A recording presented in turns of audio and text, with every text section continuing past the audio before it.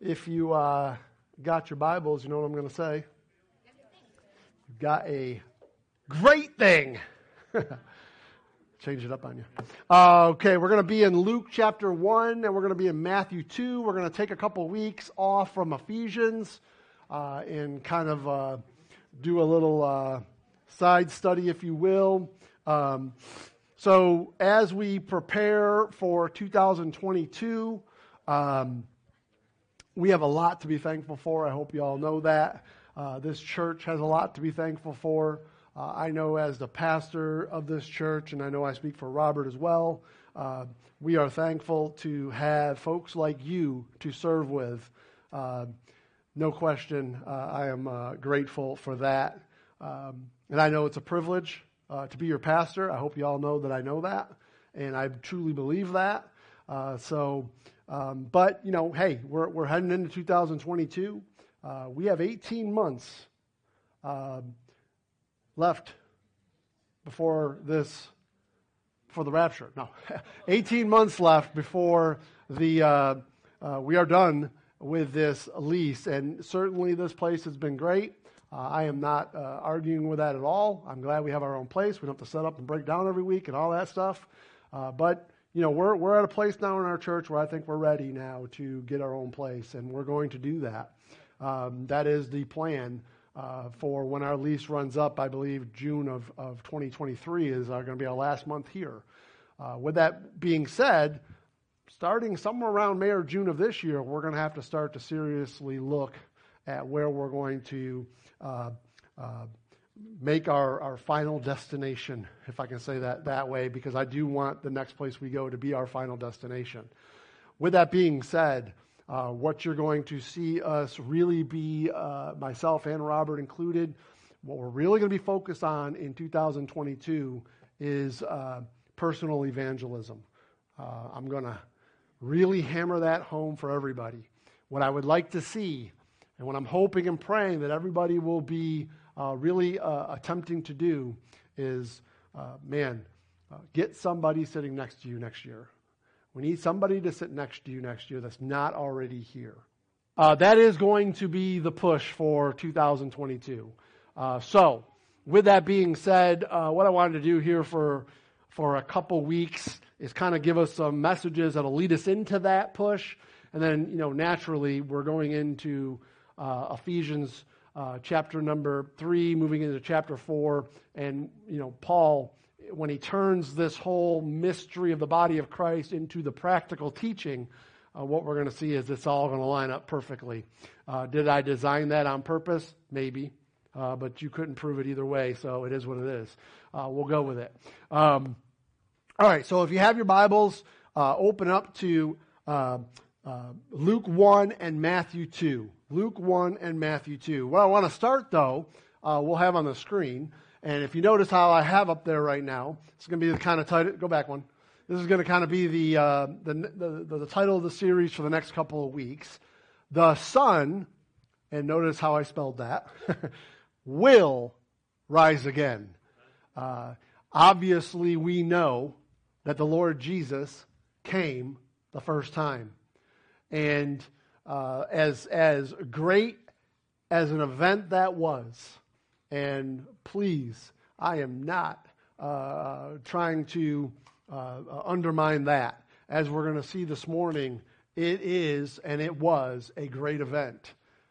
But I want you all to know, when we really get down to this, man, he is going to come again. The Son is going to rise again. And the day is coming, and I don't know when that day is. Seems like Bill's got the perfect date down, got it down right to a day here, and then potentially he might be right, who knows. But what I do know is, today, we are one day closer than we were yesterday. And the day is going to come. And here's the question that I really want to put in everybody's mind as we go through these next 2 weeks. Do you really believe that? Not just do you say it. Or not just, well, yeah, that sounds good. Yeah, one day it'll come. Do you really believe it? Because here's the thing. As we're going to see over the course of the next couple of weeks, those Jews had everything they needed to know that their Messiah was coming. And what did they do with it? Let's not lose sight of that, because we can fall in those same traps if we are not careful. And so, with that being said, the way, you can go ahead and click it now, Aaron. The way the Old Testament closed, the last chapter of the Old Testament was written by an Italian prophet named Malachi. And listen, it's amazing to me. No, Ray says stop. Okay, all right. No, his name was actually Malachi. Listen, this is what he wrote. This was the final, to a Jew today, an Orthodox Jew, this is it. This is the last time, as far as they can see, that God has spoken to them.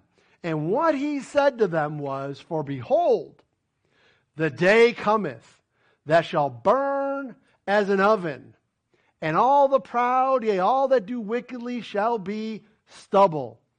And the day that cometh shall burn them up, saith the Lord of hosts, that it shall leave them neither root nor branch. But unto you that fear my name shall the Son, S-U-N, of righteousness arise with healing in his wings. And you shall go forth and grow up as calves of the stall." In verse number 5, he says, "Behold, I will send you Elijah, the prophet, before the coming of the great and dreadful day of the Lord." So, for a Jew, okay, get it, Malachi was written somewhere around 400 BC. We're about 400 years before the birth of Christ. Many call this the silent years, although I'll tell you God was not silent during these years. There was a lot of stuff going on that he said would happen that happened. But from a scriptural standpoint, God was silent for 400 years. It wasn't until the birth of Jesus that New Testament scripture started to be written again. Now again, repeat, for a Jew, that means nothing. They don't buy the New Testament. As far as they're concerned, they're waiting for the coming of Elijah. That's what they're looking for. Because Elijah was going to be the one to precede the coming of Messiah. The coming of Messiah. Now, if a Jew understood their scriptures, they would have understood what was taking place during the life of Christ. Okay? So, go with me, and when I say go with me, just on the screen, okay? I have you where I want you. Go with me to Matthew 11. I want you to see what Jesus said about this John the Baptist. He said, "For this is he of whom it is written, Behold, I send my messenger before thy face, which shall prepare the way before thee. Verily I say unto you, among them that are born of women, there had not risen a greater than John the Baptist. Notwithstanding, he that is least in the kingdom of heaven is greater than he." Now, what Jesus was referring to was a prophecy that was written. By the way, you should need a King James Bible, because all your other translations say that it was Malachi who wrote this, or when the fact of the matter is, Isaiah actually wrote this. And if you look at Isaiah, if you look at Malachi 3:1, you're going to get the other translations say Isaiah wrote this when Malachi wrote it. What did Malachi say? "Behold, I will send my messenger, and he shall prepare the way before me. And the Lord whom you seek shall suddenly come to his temple, even the messenger of the covenant who you delight in. Behold, he shall come, saith the Lord of hosts, but who may abide the day of his coming? And who shall stand when he appeareth?" And listen, as much as that means a lot to the Jew and was applicable to the Jew, remember all Scripture is written for our learning. And the question we need to ask ourselves, who's going to abide the day of his coming? And who's going to stand when he appeareth? Because we are all going to stand before the judgment seat of Christ. Y'all see how that all fits nicely? He is like a refiner's fire, and all of our works are going to get thrown into a fire. Okay? And like fuller's soap.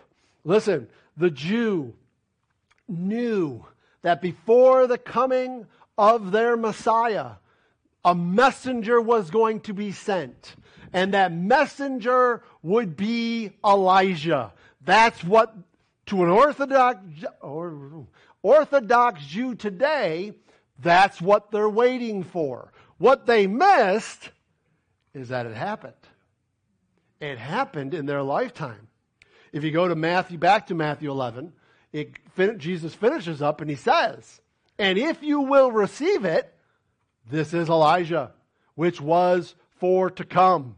And I should have made this red, but really pay attention to this. He that hath ears to hear, let him hear. In other words, what Jesus is saying is, I gave you everything you needed to know for the time of my coming and for the coming of my messenger. You missed it. You missed it. All right? So if you receive the messenger, then you will receive the Messiah. The promise was made in the Old Testament that the Son would arise. S-O-N. The Son will rise. And can I just say this? Just as he said that he would, he did. And just as he said that he will again, he will. He will. Let us not make the same mistake the Jew made. There is something glorious about the sun rising. Every morning it breaks back the darkness. And we are living in some dark times, are we not? Paul wrote in Romans that the night is far spent. The day is at hand. And we are living biblically in a biblical darkness, a biblical nighttime. Okay? But the day's coming the time comes every morning when the sun rises. And it brings hope. It brings light. And I think we all would agree, especially if we were standing in the sands of the beach, it's beautiful. And do note that God has not disconnected himself from his creation. His creation declares the glory of the Lord every morning. It's a reminder to us that as sure as the S-U-N will rise, so will the S-O-N. The sunrise rose one time, 2,000 years ago, and it's going to rise again. And we can find hope in that. We can find help in that. If we put our rest in that, it will be a beautiful, joyful thing for us to understand. The beauty of the sunrise and the stroke of God's pen is so magnificently put together if we're willing to look. I have you in Luke chapter 1. We're going to kind of walk through some of these verses over the course of the next 2 weeks. But it starts with this. Luke says this, "For as much as many have taken in hand to set forth in order declaration of those things which are most surely believed among us, even as they delivered them unto us, which from the beginning were eyewitnesses and ministers of the word. It seemed good to me also, having had perfect understanding of all things from the very first, to write thee in order, most excellent Theophilus," and 4 is where I really want to pay attention to, "that thou mightest know the," underline that right there, "certainty of those things wherein thou hast been instructed." The certainty. Listen, make no mistake about it. The first coming of Jesus Christ was certain. It was certain. It was certain that it was going to happen. Why? Because God always fulfills every jot and tittle of his word. It was certain he would come. And obviously, we know that he did. Verse 5 goes on to say, there was in the days of Herod, the king of Judea, a certain priest named Zacharias of the course of Abiah. And his wife was the daughter of Aaron, and her name was Elizabeth. And they were both righteous before God, walking in all the commandments and ordinances of the Lord, blameless. And they had no child, because that Elizabeth was barren, and they both were now well stricken in years. And it came to pass that while he executed the priest's office before God in the order of his course, according to the custom of the priest's office, his lot was to burn incense when he was in the temple of the Lord. And the whole multitude of the people were praying without at the time of incense. A couple quick notes I want to make here. You know, you gotta love this book. Okay. Does anybody know what the name Zacharias means? Our Bible study looked at this not too long ago. Check this out. It means God remembers. That's pretty interesting. And then Elizabeth, who is Zacharias' wife, means his oath.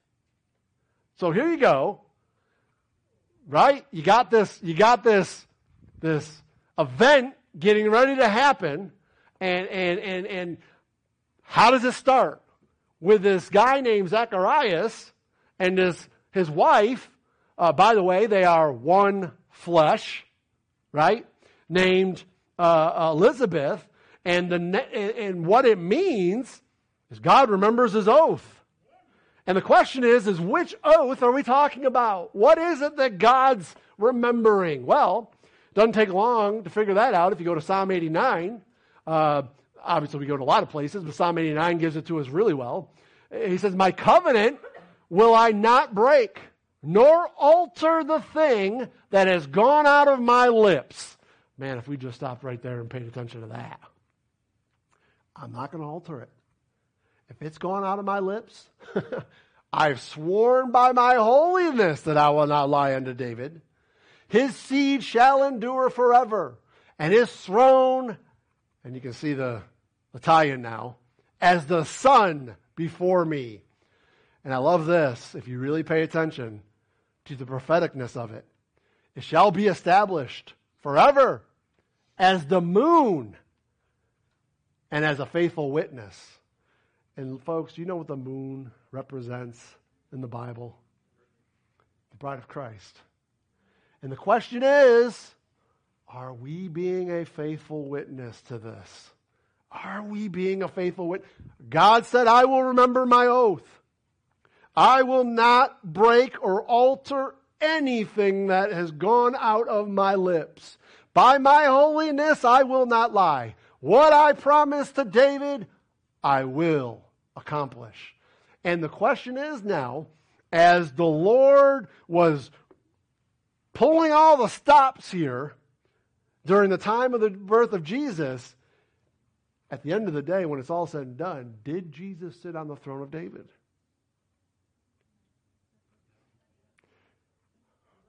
But he'll remember his covenant. He was sworn by his holiness. He's not going to alter a thing. Jesus is going to sit on the throne of David. Be mindful of that. It's coming. The nation of Israel had no word for over 400 years since Malachi promised the coming of Elijah.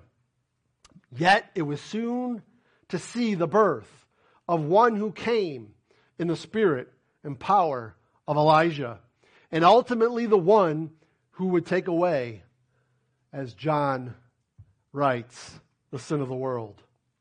Now get the picture. Get the picture. The Jew, among other Old Testament books, the one I want to focus in on is the book of Daniel. And the reason why I say that is because if they understood the book of Daniel, they would have knew the time of his coming. Because Daniel, chapter 9, verse 24 through 27, lays it out precisely when he was supposed to come. Okay? And because the Jew did not, we can call it whatever we want, they didn't have enough faith, they didn't understand, whatever it is, however you want to tag that, they did not know the time of his coming. And the more things change, the more they stay the same. The religious seminaries were the reason for them stopping to believe the Word of God literally back in that day. They were being told by their Jewish synagogues that all the prophecies were merely symbolic. They were politically oriented. They were waiting for the coming of a conqueror to deliver them from the Roman Empire. That's what they were looking for. That's what they were waiting for. They just didn't buy into the preciseness of the word. They couldn't understand it. To this day, a Jew will think that Isaiah 53, that the suffering servant is Israel. Okay? So, they got some things messed up. Pretty big things messed up. And what I want to relay to you is, listen, did God hold them responsible for those things?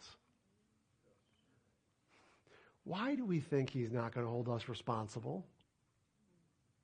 Why do we think that it just doesn't matter? It does matter. It all matters. God, when he says something, it matters. Is that okay? Interestingly enough, Daniel, he told some other folks about what was going on during that time. The Gentiles, and here's the crazy part. The book of Daniel obviously is Jewish. The book of Daniel is speaking to the Jew, but what happens is Daniel, go ahead and click me, in chapter number 2, do you remember when Nebuchadnezzar had that dream? And Daniel was able to interpret that great dream, which, by the way, unbelievable within itself. But after he's able to interpret it, look what Nebuchadnezzar does. Then the king, Nebuchadnezzar, fell upon his face and worshiped Daniel, and commanded that they should offer an oblation and sweet odors unto him. The king answered unto Daniel and said, of a truth it is that your God is a God of gods and the Lord of kings. Amen. And a revealer of secrets, seeing thou couldst reveal this secret. Then the king made Daniel a great man, and gave him many great gifts, and made him ruler over the whole province of Babylon, and the chief of the governors over all the wise men of Babylon.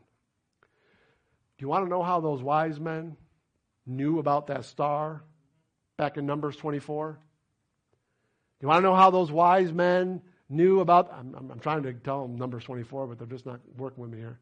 There it is. Look at, I shall see him, but not now. I shall behold him, but not now. There shall come a star out of Jacob, and a scepter shall rise out of Israel. Daniel taught those Gentile wise men to look for the star. 500 years before the star came. And you have to ask yourself, when the Jew didn't believe, it was the Gentiles who did. It was the Gentiles who did. You're in Matthew chapter 2. Let's go ahead and take a quick look at that. And obviously, you know the story. Now when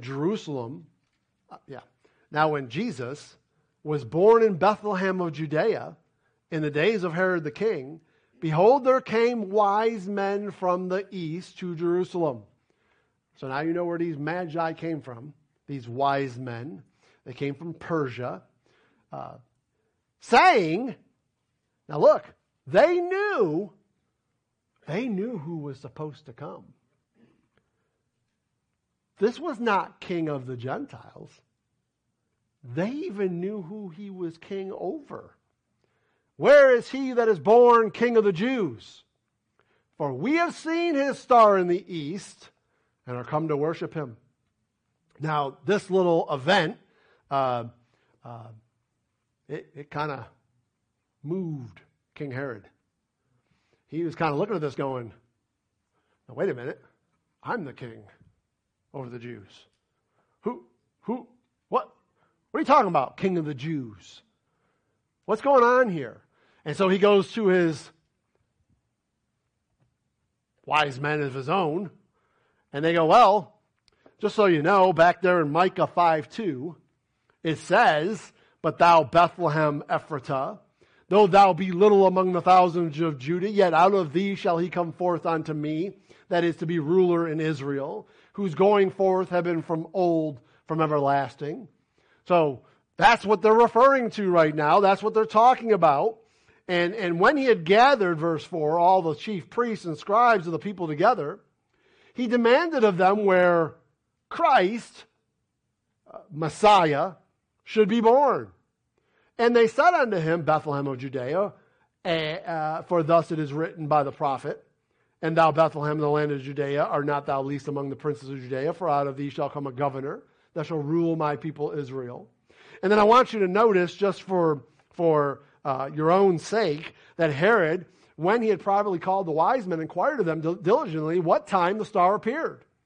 And he sent them to Bethlehem and said, go and search diligently for the young child, and when ye have found him, bring me word again, that I may come and worship him also. So take note of this. When that star appeared was not on the night of Jesus' birth. It appeared about 2 years after his birth. The wise men did not come to the manger. The wise men came to his house. The wise men, it does not say there were 3 of them. Okay? There were 3 gifts. Yeah? Somebody in this room knows what those 3 gifts are. They named their band after it. Okay? And what those 3 gifts that were given meant something. They were prophetic. The gold represented the fact that Jesus was king. The frankincense represented the fact that he would be the great high priest. And he is. And he is the king. Okay, and then, of course, the myrrh represented the fact that the king was going to die. And he did. He did. Now, does that ruin the Christmas story for you? I hope not. But at the end of the day, when it's all said and done, we want to be biblical. We want to be biblical. We want to understand what is actually right. Okay, so that we don't believe in things that are not right. Going back to Luke, okay, listen, John the Baptist, who was going to be the forerunner of the coming of Messiah, John the Baptist, first of all, we need to understand something. He was the lineage of a priest. Zacharias was a priest who was serving in the house of the Lord, which means then that John the Baptist had to come from the tribe of Levi. Okay? Obviously, when the temple was built during the days of Solomon, the duties of the priests and the Levites changed. Okay? Why? Because the whole idea of building a temple of God in a fixed location at Jerusalem, it usurped what they were doing up to that point in the tabernacle, which was packed up and carried from one place to another. So there had to be some changes in the way they were going to minister in the temple. Duties concerning how one served God with respect to where his presence dealt would have necessarily obviously change. Therefore, a very important chapter that I think we need to, at least, if not for anything, have a biblical understanding of is 1 Chronicles 24. What happened in 1 Chronicles 24 is God lays out and organizes the priests and the Levites. And he does it in 24 courses. Now, sidetrack. We're not going to spend a lot of time talking about it. But do know, we are called the kingdom of priests as well. And there are 24 elders. I wonder if that has anything to do with anything. It does. Okay? That's how when we get to Revelation 4, if you start connecting the dots, what you learn is those 24 elders are the church. Okay? The body of Christ. That's a different story, different time. I don't want to get too much into that. I just threw that out for you if you did not know that. But what I do want you to know is that there were 24 courses. And interestingly enough, just like God does, when we're in Luke, it tells us that Zacharias was of the course of Abijah. Same guy. Well, if we were to go back to 1 Chronicles 24, what we would find out is that would have been the 8th course. And, again, not pertinent to our message, but just for people who like to know their Bibles a little better. Listen, grab onto this, because this is mind-blowing. The priests in each division were on duty twice a year for a week of a time. So you had 24, and each priest each course would have been on duty twice a year. The other 4 were a separate thing that took place because of the special feast. So listen, in each course there would have been somewhere well around 1,000 per lot. So you're talking about somewhere around 24,000 priests. Okay? Do you understand what the chances are that you would have been picked? Your lot only serves twice a year. 2 a year get picked. Your whole lifetime you could go without being picked. The reason why I'm telling you that is because on this particular one, Zechariah was picked. He was an old man. It probably, we don't know for sure, it probably was his first time. Can you imagine how mind-blowing that would have been for him? I mean, look, it says according to the custom of the priest's office, verse 9, right? What they would do is they would cast lots to see who would get the privilege to serve the temple during that respective time. And it just so happened, on this time, the lot fell to Zacharias. I'm sure this was all coincidental. I'm sure this was all by accident. And it just happened to fall on Zacharias. What that meant was that those within each lot, if they got the ability to minister in the temple, as I've already said, even once in their lifetime, that would have been a big deal. And yet, at this time, the lot just so happens to fall to Zechariah.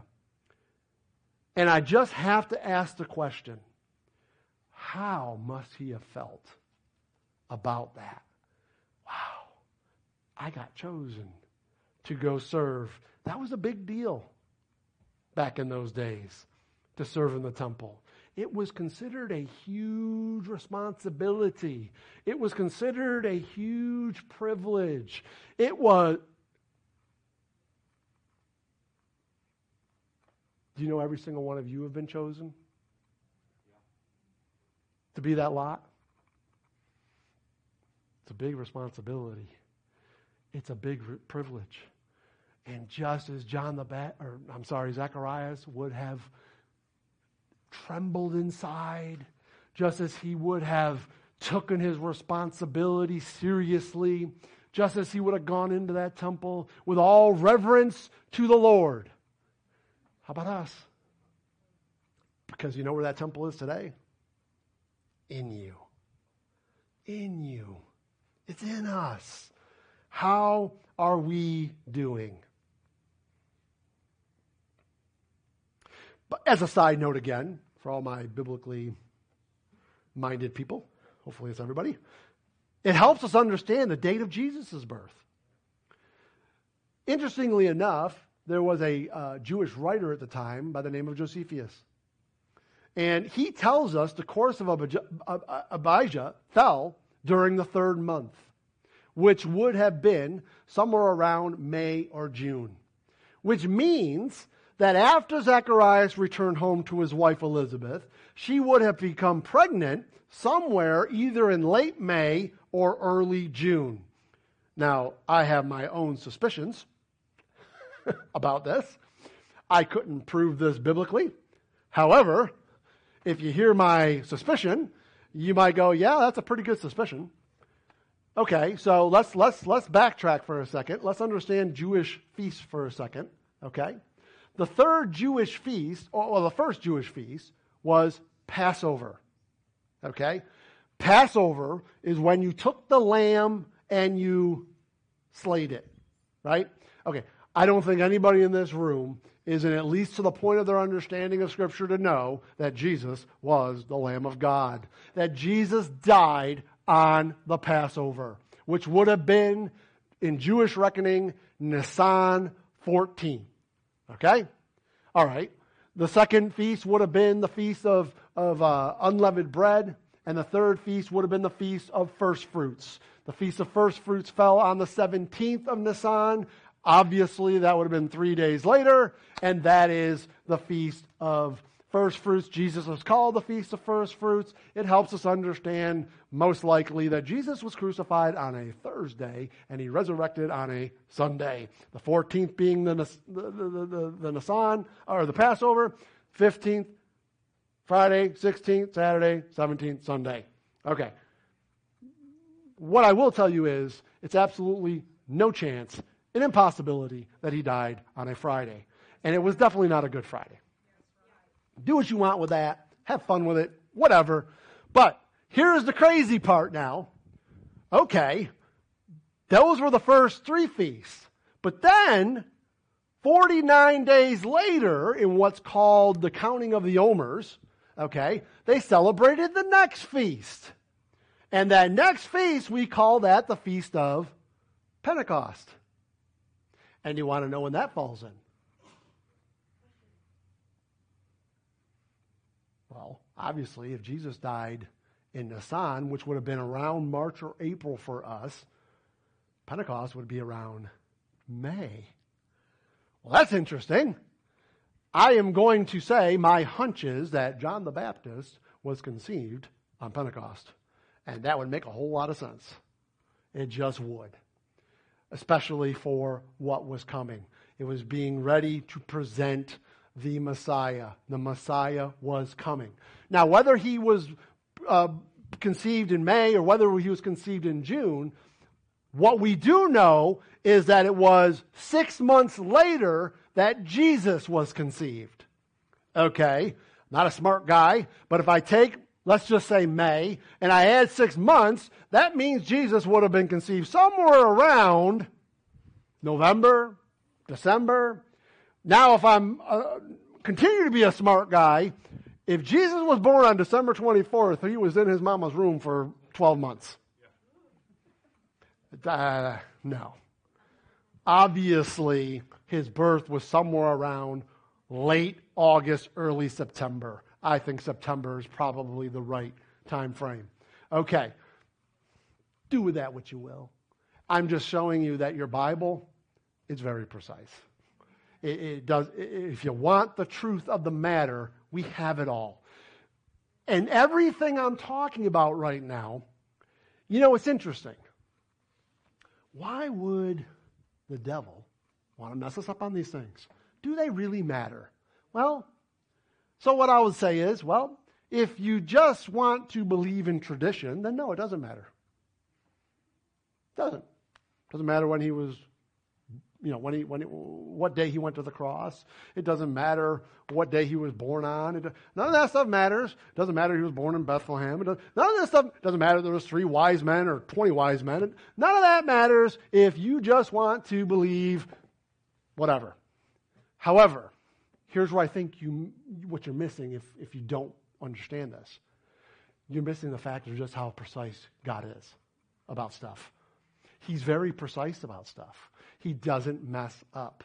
And not only does he not mess up, it happens when he says it's going to happen.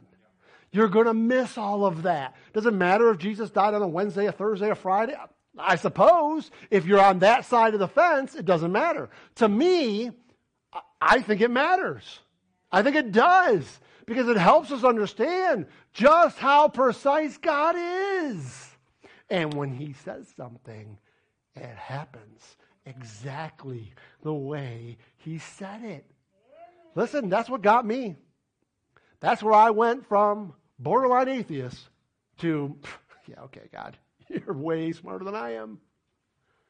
You don't joke around, man. You nail it. Not just some of the time. Every time. You nail it. You nail it. And listen, as certain as we are that he nailed Jesus' birth, I promise you, it's just as certain, if not more certain. Because as Peter says, we have a more sure word of prophecy. He's going to nail his second coming. But do know, those that should have been in the know in that day, where is the promise of his coming? I know. Keep saying that he's coming. Listen, man, that's just all, it's just all symbolic. He's not really going to come. It's just, more things change, the more they say the same. Because that's where we are today. And if you listen to what many are teaching, it's kind of the same idea. Verse 11 in Luke says this, and there appeared unto him, John now, Zechariah, he's in the temple. And listen, do take note of the wonder of what's going on in verse 11. Because an angel has not appeared to a Jew for 400 years. There's been silence. Zacharias, his name just happens to mean God remembers. Of 1,000 people, maybe more, who could have been where his lot fell, it's this guy. By the way, on purpose, Zacharias is an old guy. His wife's old. His wife's barren. Where did I hear that story before? Huh? Where did I hear that story before? And just so happens, his wife's name means his oath, and it just so happens that Zacharias is the guy in this temple when an angel appears. An angel of the Lord standing on the right side of the altar of incense. And that can't be by accident, because we know what the altar of incense is all about. Prayers of the saints. And I'm sure if you're a Jew who is in subjection to the Roman Empire at that time, I'm sure if you are a good Orthodox Jew, you are praying for the coming of the Messiah who's going to release you from this bondage. And when Zechariah saw him, he was troubled, and fear fell upon him. But the angel said unto him, fear not.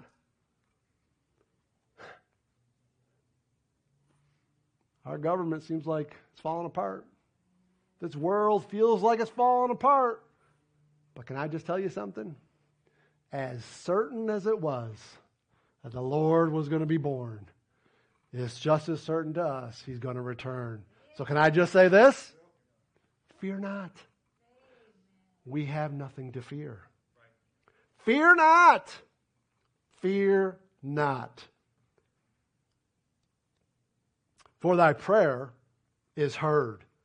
And thy wife Elizabeth shall bear thee a son, and thou shalt call his name John.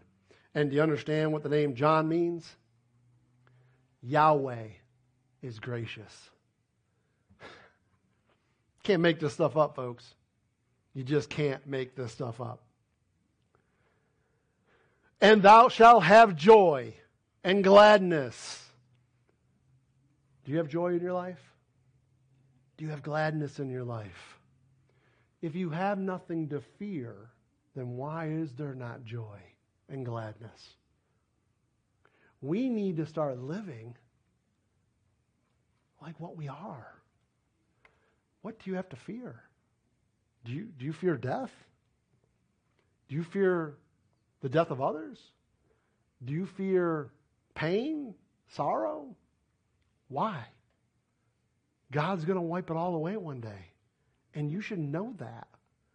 You should know that. We should know that. We have nothing to fear. We should have joy. We should rejoice at his birth. Because he's going to be great in the sight of the Lord. He is. And he shall drink neither wine nor strong drink. And he shall be filled with the Holy Ghost. Notice that, not the Holy Spirit. From his mother's womb. And many of the children of Israel shall he turn to the Lord their God.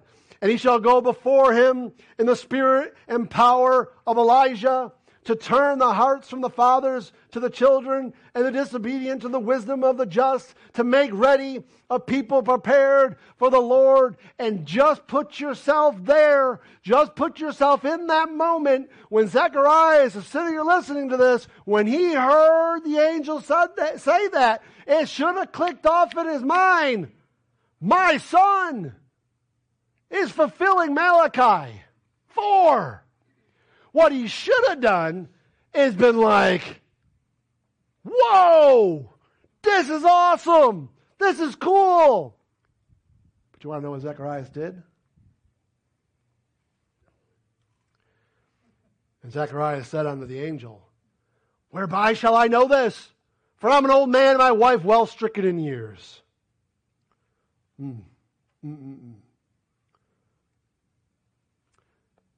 Genesis 18. We have somewhat of the same story. You got Abraham and his wife. In verse 10 it says, and he said, I will certainly, there's that certain word again, I will certainly return unto thee according to the time of my life. And lo, Sarah thy wife shall have a son. And do note, this is an angel that is revealing himself to Abraham, speaking, I will certainly return unto thee according to the time of thy life. And Sarah will have a son. Sarah heard it in the tent door, which was behind him. Now Abraham and Sarah were old and well stricken in age, and it ceased to be with Sarah after the manner of women. In other words, she had no children. Therefore, Sarah laughed within herself, saying, I'm waxed old. Shall I have my pleasure, my Lord being old also? My husband's old too. Come on, dude. This ain't going down like that. We both know that. And who is the one speaking to Abraham? I thought it was an angel. What does that say right there? And the Lord, that's Jehovah God. And the Lord said to Abraham, wherefore did Sarah laugh? Saying, shall I surely bear a child which I am old? Now pay attention to this. Is anything too hard for the Lord? Folks, is there anything too hard for the Lord? At the time appointed, I will return unto thee. At the time appointed, he will return unto thee. We are living until the fullness of the Gentiles is fulfilled. And when the fullness of the Gentiles is fulfilled at the time appointed, he will return unto thee. Verse 19, we see again, and the angel answered, I'm back in Luke, and the angel answered and said unto him, I am Gabriel, that stands in the presence of God, and I am sent to speak unto thee and to show thee these glad tidings. And behold, thou shalt be dumb and not able to speak until the day of these things shall be performed, because thou believest not my words, which shall be fulfilled in their season. And the people waited for Zacharias and marveled that he tarried so long in the temple. And when he came out, he could not speak unto them, and they perceived that he had seen a vision in the temple. Yeah, he sure did. And for he beckoned unto them and remained speechless. And it came to pass that as soon as the days of his ministration were accomplished, he departed to his own house. And after those days, his wife Elizabeth conceived and hid herself 5 months, saying, Thus hath the Lord dealt with me in the days wherein he looked on me to take away my reproach among men. Listen, here was the problem. God said something was going to happen. God said it was going to happen, and Zacharias doubted. Just as Sarah doubted. But God said, is anything too hard for me? He did not believe. He doubted it. And you want to know what happened when he doubted it? His mouth was shut.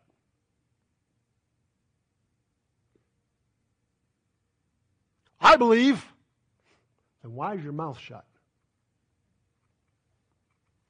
Huh? When was the last time you spoke to someone about the Lord? He's coming, I know it. Then why isn't your mouth opening? Because you know what happens when your mouth doesn't open? It's because you're doubting it. I don't doubt it. Well, then why aren't you talking to people? If you really believed it, and can I say this? Before you think, well, that's not me. It happened to Israel at that time. They didn't believe. They didn't believe. They didn't understand, as Jesus says in Matthew 16, the signs of the times. They didn't get it. So let's be careful. It doesn't happen to us during this time. How tragic to have something be known to you, but because of our doubt, we don't share it. And if you don't think that there is something to this, unbelief is always dumb. It never has a message. One without faith should be silent. Those were the words written by Elizabeth Barrett Browning. Let me repeat that so you hear it again. Unbelief is always dumb. It never has a message. One without faith should be silent. Jesus said, when the Son of Man comes, will he find faith on this earth? In Luke 19, as Jesus was getting ready to come into the city of Jerusalem on the week before his death, he says this.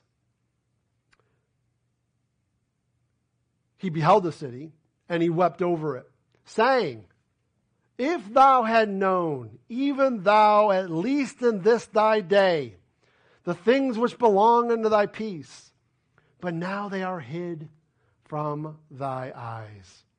For the days shall come upon thee that thy enemies shall cast a trench about thee, and compass thee round, and keep thee in every side, and shall lay thee even with the ground, and the children within thee, and they shall not leave in thee one stone upon another. Why? Why, God? Why is this going to happen? Because you knew us not the time of thy visitation. The Jew had every reason to know he was coming. They had every opportunity to know it. God had given them every opportunity to know it. But they didn't. They didn't know it. And you know what happened? Do you understand what Jesus is saying is going to happen to them? Because they didn't know it. Your temple is going to be destroyed.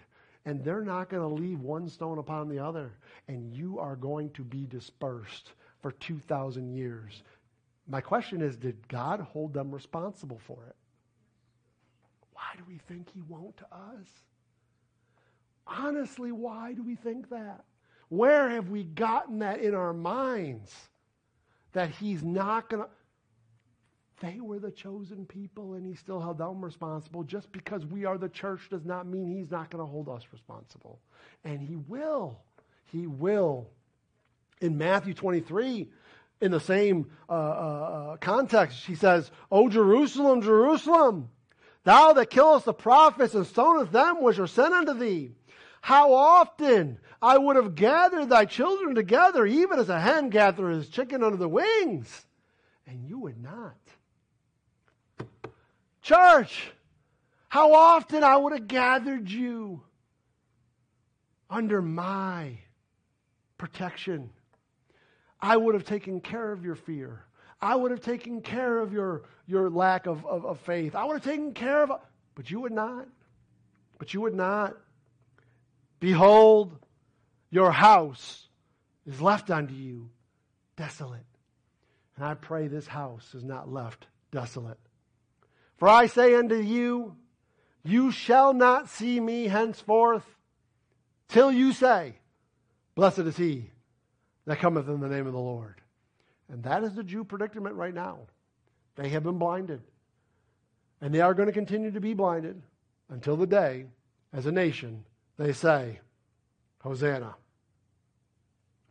Peter, I already made reference to it, says this, the second epistle, beloved, writing to the body, I write unto you, in both which I stir up your pure minds by way of remembrance. So what Peter's saying here is, hey, I want to remind you of something. Remember this, that you may be mindful of the words which were spoken before the holy prophets and the commandments of the apostles of the Lord and Savior. Is he our Lord and Savior? Okay. Knowing this first, in the last days, there's going to be scoffers, walking after their own lusts, saying, where is the promise of his coming? And listen, can I say this? Before we look out there and look at the scoffers, are you a scoffer? Why? He's coming, I believe it. Then why is your mouth shut? And if you don't believe what I'm saying right now, Peter wants to stir this up into you. And remember this. He says, the Lord, verse 9, is not slacking concerning his promise, as some men count slackness, but is long-suffering to us word, not willing that any should perish, but that all come to repentance. I wonder why Peter is bringing that up. Well, the Lord is just going to bring everybody to repentance. Good. Well, watch. Hold on a minute now. But the day of the Lord will come as a thief in the night, in the which the heavens shall pass away with great noise, and the elements shall melt with fervent heat. The earth also and the works that are therein shall be burned up. Seeing then that all these things shall be dissolved, what manner of persons ought you to be in all holy conversation and godliness? Hey, do you believe the Lord's going to return with vengeance and fire and take care of all this? You believe that? Well, then what manner should you be in all holy conversation? What manner should you be in all godliness? Looking for and hasting unto the coming of the day of God, wherein the heavens being on fire shall be dissolved, and the elements shall melt with fervent heat. If we won't proclaim it, the question is, do we really believe it? And if we don't really believe it, have we really received it? Listen, as Luke said, we need to let them know that his return is certain. Yes, the Son has come. Yes, the Son lived. Yes, the Son died. And yes, he rose again. But also, yes, he's going to come again. We need to tell them the reason for the first sunrise so that the second sunrise goes well for them. That when the second sun rises, the King of Kings and the Lord of Lords is going to return. And one day, every knee is going to bow and every tongue is going to confess. But they need to not wait for that day. We need not to wait for that day. We need to be living for that day now. Can't be silent. The birth of Jesus was foretold. There's no doubt about it. It was foretold. He was to be born in Bethlehem. And can I say this? This is not just a good story. This really did happen. Do you really believe it? Do you really believe it? And if we really believe it, and we really know that for a certainty he came, then we need to know for a certainty he's coming again. And we need to not make the same mistakes the Jews made. Don't make the same mistake. I'm not saying you're going to lose your salvation. What I am going to say, though, is he held them responsible and he will hold us responsible too. We have a job to do. And in 2022, that's what we're going to be about. We're going to be about the Father's business. Amen? Amen? All right. Father, we come before you, Lord. We want to thank you for this day. Thank you for your word. Thank you for the certainty of your birth. Thank you for the certainty that before the foundation of the world, the Lamb was slain. Thank you for the certainty of your death to save us. Lord, and as awesome as all that is, and certainly we would be in a very bad place if it wasn't for any of that. Help us to remember now that if we are yours, just as Paul said, I beseech you therefore, brethren, by the mercies of God, present your bodies a living sacrifice, holy and acceptable unto God. Why? It's our reasonable service. It's reasonable for us to be what you've called us to be, because it is certain you're coming again. Lord, we love you. We thank you. We are so grateful for this church. Lord, please continue to work in and through us. Give us a fire like we've never had before, Lord, for other people and the souls of the lost. Help us to be bold in our faith. Help us to talk to people, not condescendingly or in a know-it-all manner, but in such a way that we would be about the Father's business. We do love you. We look forward to your return. But until then, it is certain we have a job to do. And so, Lord, give us the power to do it. Help us to prepare, just as John the Baptist did. Prepare the way of the Lord. And we'll give you the glory for it. In Jesus' name I pray. And all the church said, Amen.